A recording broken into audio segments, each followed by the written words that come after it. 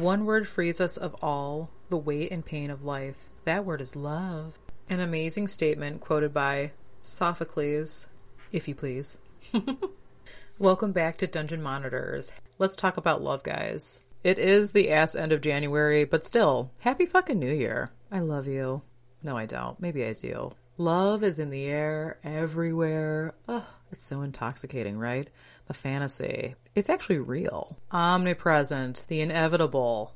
There are those who love, they just don't know how to. Love thyself. Know thyself. That doesn't go without saying, check yourself before you motherfucking wreck yourself. Very helpful part of the process. Let me just get that out of the way right now. As there is a thin line between love and hate, and you have to love yourself, not just other people. It's important to love yourself. Going back to the thin line, think about when someone hates something, how passionate they are, how expressive, how fucking extra they're willing to be to make a point that they don't like that shit, or they don't fuck with you, or what the fuck ever it is. Think about the behavior, the actions, the foolery, and all the fucking nonsense. Think about that. Now, when you're really into somebody, when you're really in love with them, think about how extra you are, how passionate you are, the actions you're willing to take. Think about that. How you can step out of character in both ways with both emotions. There's a lot of similar things about love and hate. It's better to love than to hate, truly. Now, love. Ugh. Yeah. Think about the flex of love. The blueprint is ever-changing. There's so many layers.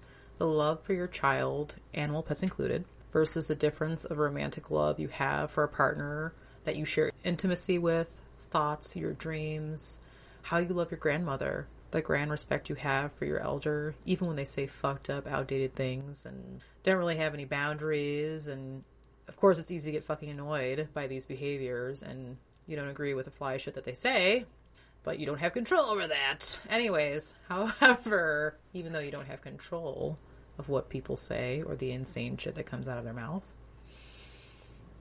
in most cases for a grandparent, you're really willing to hold back completely or just a little. They're just kind of ignorant at times, and you will find yourself maneuvering, through these moments and trying to make them comical, change the subject immediate for some type of recovery. It's a different layer of love, a different expectation that you have for that person than that person kind of has for you, especially an elder. For the most part, you're willing to give that person the benefit of the doubt because you love them, and sometimes they know better, sometimes they don't know better. Regardless, you love them, so you try to make the best of it and swerve that shit because goddamn, sometimes people in time say some really interesting opinions. Moving on. When it comes to love, I think about me and how the expectation in the BDSM universe and in vanilla life remains the same. Loyalty means more to me than love. You will absolutely, positively give me both. You will give me both. I love you. So easy to say, so different to mean. Show me something. Actions speak louder than words. I live by this. And of course I don't mind hearing it. Don't fucking love bomb me though. I don't like to be smothered. In this episode, you're going to hear a lot of great quotes and some clips from the optics of a couple of those who served me and what love and devotion through servitude means to them. You know what I always say, trust me, you're gonna love it. I serve mistress, and this is what love means to me. There's a great quote from Mark Antony to Cleopatra. Quote, I adore you, mistress. I will lay at your feet, obedient and humble, submissive to your wishes, unquote. There are many layers of love, and this is what love means to me, especially in servitude. Love often starts with the visual and physical, and those remain important, but they're not foundational. As we grow, we evolve, and some may say change, and the partner we're with needs to understand and appreciate that, just as we need to for them. The bond really grows stronger as the years go by. But we're also individuals and have our own identities, and some of us want and need to keep those separate from our regular and vanilla lives. Many of us have responsibilities that weigh upon us, and we need an escape. Escape from these regular lives. We need to be relieved of making decisions, and we need to seek a greater power to which to submit. When submitting, one can find peace, solace, and gratitude. For me, serving a greater power, in my case, Millennial Dom, has become such a release This part of my life in which my sole purpose is to please and serve has become incredibly rewarding. It fills me in a way that I have not found possible anywhere else. And when that superior understands and appreciates the relationship and helps their submissive fulfill this need and grow in this way without greed, yet with confidence and strict expectations, a connection is made unlike any other. That, to me, is a strong component of love and servitude. Well said. That's my secretary, everybody. This person has jumped through some hoops of fire. I'm going to give him a B+. He's doing pretty well. And would you look at that, I just so happen to have a perfect quote about love and devotion that embodies my secretary very well by Henry Miller. Look at me being all poetic and whatnot. True strength lies in submission, which permits one to dedicate his life through devotion to something beyond himself, much like my secretary, who's doing a fabulous job. Amazing administration skills. Amazing. Your collar is on its way. For a long time, I really didn't understand love. I know love animals, of course, because people are replaceable, animals are not. And I wasn't completely honest about it to people. I mean, in so many words, I would explain I'm a great lover, a terrible boyfriend. I'm sure you guys can tell by now that I'm a pet parent. Hello. I'm an amazing pet parent, phenomenal dominant, dedicated to caretaker, a clever gal. But again, I'm not a great boyfriend. And it took me a while to understand why. Not being able to love people properly is actually very fucking tragic. If you don't love yourself fully, you'll never be able to reach the full potential to love others fully. This also prevents you from receiving love. All of it. All that they have for you. All the love in the world. You're welcome for that gem. You know, I don't gatekeep. I'll be taking tributes for that. But seriously, try. Try if you can. Try to understand that you are completely worthy of receiving love. And back in the day, I was just so confused. I'm like, I don't get it. I never really understood how anyone could love me. I had no clue. I just was like, why? It was baffling. But now that I've grown, kind of like a succulent, unfortunately, it's actually very simple. It starts with you. Starts in here. You can't see what I'm doing. I'm pointing to the left half of my chest, where the heart is. So cringy. Okay, here's another clip. My given name by my mistress is Esclavo. That means slave, by the way. And I am in servitude to Mistress Goddess Millennial Dawn, my ruler and my honor. As a submissive male, I have been involved in the lifestyle since my mid-30s. That is back like about 3 decades ago. And through that time, I have learned that when a superior lady welcomes you and accepts you as her servant, as her little subservient male, or whatever she may deem you worthy of, one shall submit himself to her with deep reverence and mitigated devotion. As the superior being she is. With the love and respect, I always committed myself to profess during my years as a soft to every single woman, every single female on this earth, as the female gender deserves from us, all of us lowly males. Because yes, we're all here in this world to serve, respect, worship, and obey our lady goddesses, our superior mistresses, with all our might, with our minds, our bodies, our hearts and our souls. And that's a feeling no one can replace with anything else. And with these words, I bow to my queen, Millennial Dawn. Bravo. Love is blind. Love is small. Love is tall. And beauty is in the eye of the beholder. And that's not for everyone to get. For example, me. I look like the sloth from Ice Age, but everybody still fucking, adores me. It's crazy. Another random belligerent thought. I'm sure you guys are growing quite fond of those. The last insert that I present to you this evening is from a local submissive that serves me, and unfortunately, our schedules did not align, and she is currently out of town with her whole family.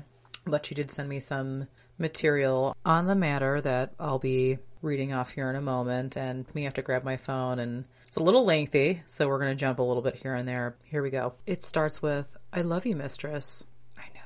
All that you have done for me, for us, I cannot imagine life without your guidance. Okay, we're going to jump to the origin story. I saw Mistress originally for sensual spankings that changed to roleplay as a stern caregiver. With this, I was provided structure, approval, praise, and discipline. But praise and approval are only provided when I earn it.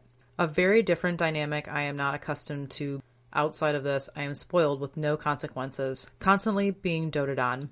I found these sessions therapeutic, and my interests have shifted to enjoying mild corporal punishment. My needs I could not share with my husband at first. I sought mistress without him knowing. I was worried how he would feel and that he would be against it. I also feared him judging me. I knew it was something I needed no matter how anyone would have felt. It's my decision, my choice. I knew this was something I could not ask of him. I didn't want or need it from him. I needed a feminine energy. Well, darling, you've come to the right place. Okay, that's not in what she wrote, but there's a lot here, so jump down a little bit because, wow. All right, so Mistred would visit, talk to us both about what would be taking place, the safe word, safety, and the expectations. My husband would kneel and watch humbly. Mistress forbid him from speaking, and after his bow, she would direct him to sit with his head down and remain seated until she said, "Rise," and he obeyed. It made me happy he could be a part of it, and it was like somewhat dual service for Mistress. I'm going to jump down a little more. I saw Mistress on and off for years. When I stopped, years passed, and I contacted Mistress from time to time for counseling sessions over the phone. Would send her gifts for her birthday and holidays. Then I found out Mistress was ill, and I was devastated. I am so happy you're back, Mistress, and feeling much better. Whew. You've brought so much joy and clarity to my life, to us. You are the only person who is capable of holding their ground around me. You respectfully and patiently push my limits while staying in the bounds. I will do anything for you, Mistress. Seeing you has bettered my relationship with my husband and has changed how I treat others. I am forever grateful of our time together, and I'm looking forward to seeing you and receiving my new instructions for the next visit. I adore you and love you very much, forever and always. Appreciatively, admiringly, and humbly bowing, your servant. How adorable. Such kind words from a trophy wife. She really is a fucking brat. Those two. They're a great couple. Something mentioned was a brief time in the recent past of me not doing well health-wise, and when you're in the NICU, you definitely have some doubts. That's where I accepted that I wasn't being good to myself. Since my hiatus, I'm only dangerous now versus being lethal before. But every day I've grown stronger and I will surpass the old me, shut all of it away, changing into the real me, who I was always meant to be. Everything. I couldn't have changed, grown, evolved until I really started to love me, and I recognized that in there. You never know who you really are until you forgive yourself from treating yourself poorly and learn to love you, but for real this time, like actually doing it, putting in the work. I started to feel hopeless. I had nightmares about a way of life I thought I'd erased. I felt imprisoned, helpless. I started hating myself over again almost immediately. It's something I thought I wasn't capable of redoing, but I had to really think and dive deep, and I remembered it's not about thinking, it's about knowing. I knew if I felt sorry for myself, if I didn't try, if I gave up, I knew it was going to be over. And I love a redemption arc. I crawled out of this endless, severe, bullshit-ass fucking depression, and I had to start with being less hard on myself. I had to be more calm. I had to breathe. I had to be calm about the situation at hand. And I could only manage what I could literally touch. And what I've avoided the most that I can literally touch was myself. Non-sexually. And given my current state of mind and body, it took me a minute, but I finally remembered I'm in control. Although I felt out of control, it's all in my control. Me, yours truly, the one and only. And this really helped. I talked to myself, I whispered a lot, said many affirmations, pulled myself into the dom space, avoided the grave, acknowledging I'm alive, and I was so fragile. And even if you live, you can die inside, like many of us quietly do, and I fucking refused. I refuse. And I didn't believe I could make it. I didn't believe I could, but I found it. I found it in me. And I embraced it from all directions. Love. It made me hopeful, at ease, confident, and happy. I fought for it. And you should fight for it too. Memories of my fall, but I'm on the rise now. So be a part of it. Have a hand in it. Bear witness to it. My resurrection.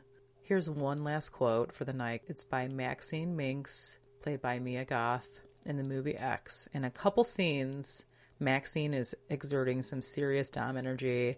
She's definitely heavy in the dom space when she says, I will not accept a life I do not deserve. It's her mantra, and she says it throughout the film.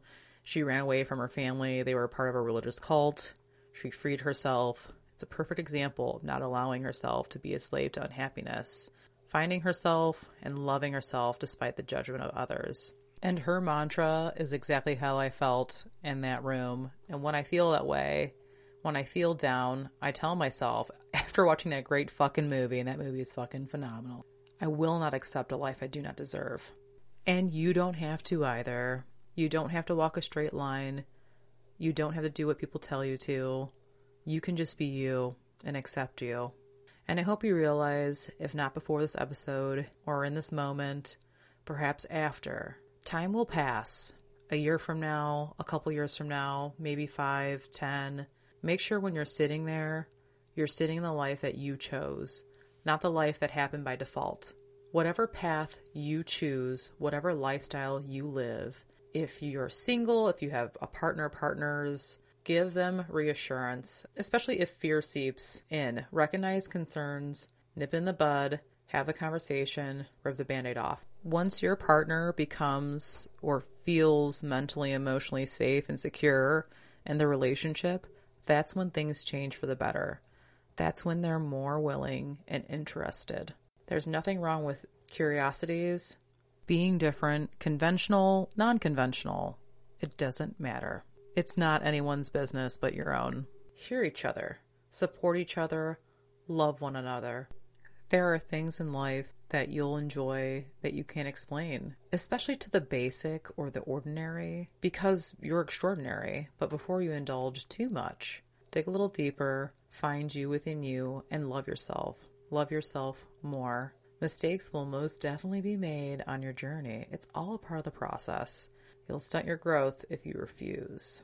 Love thyself, know thyself, and know that you can be the perfect person for the wrong person. There could be absolutely nothing wrong with you, absolutely positively nothing. You're just not with the right person that deserves you and appreciates your fullness. The more you shine, the more shadows you cast. But it's all a part of growing. And for all of you prudes and judgmental dicks, maybe it's time for you to live in the modern world too.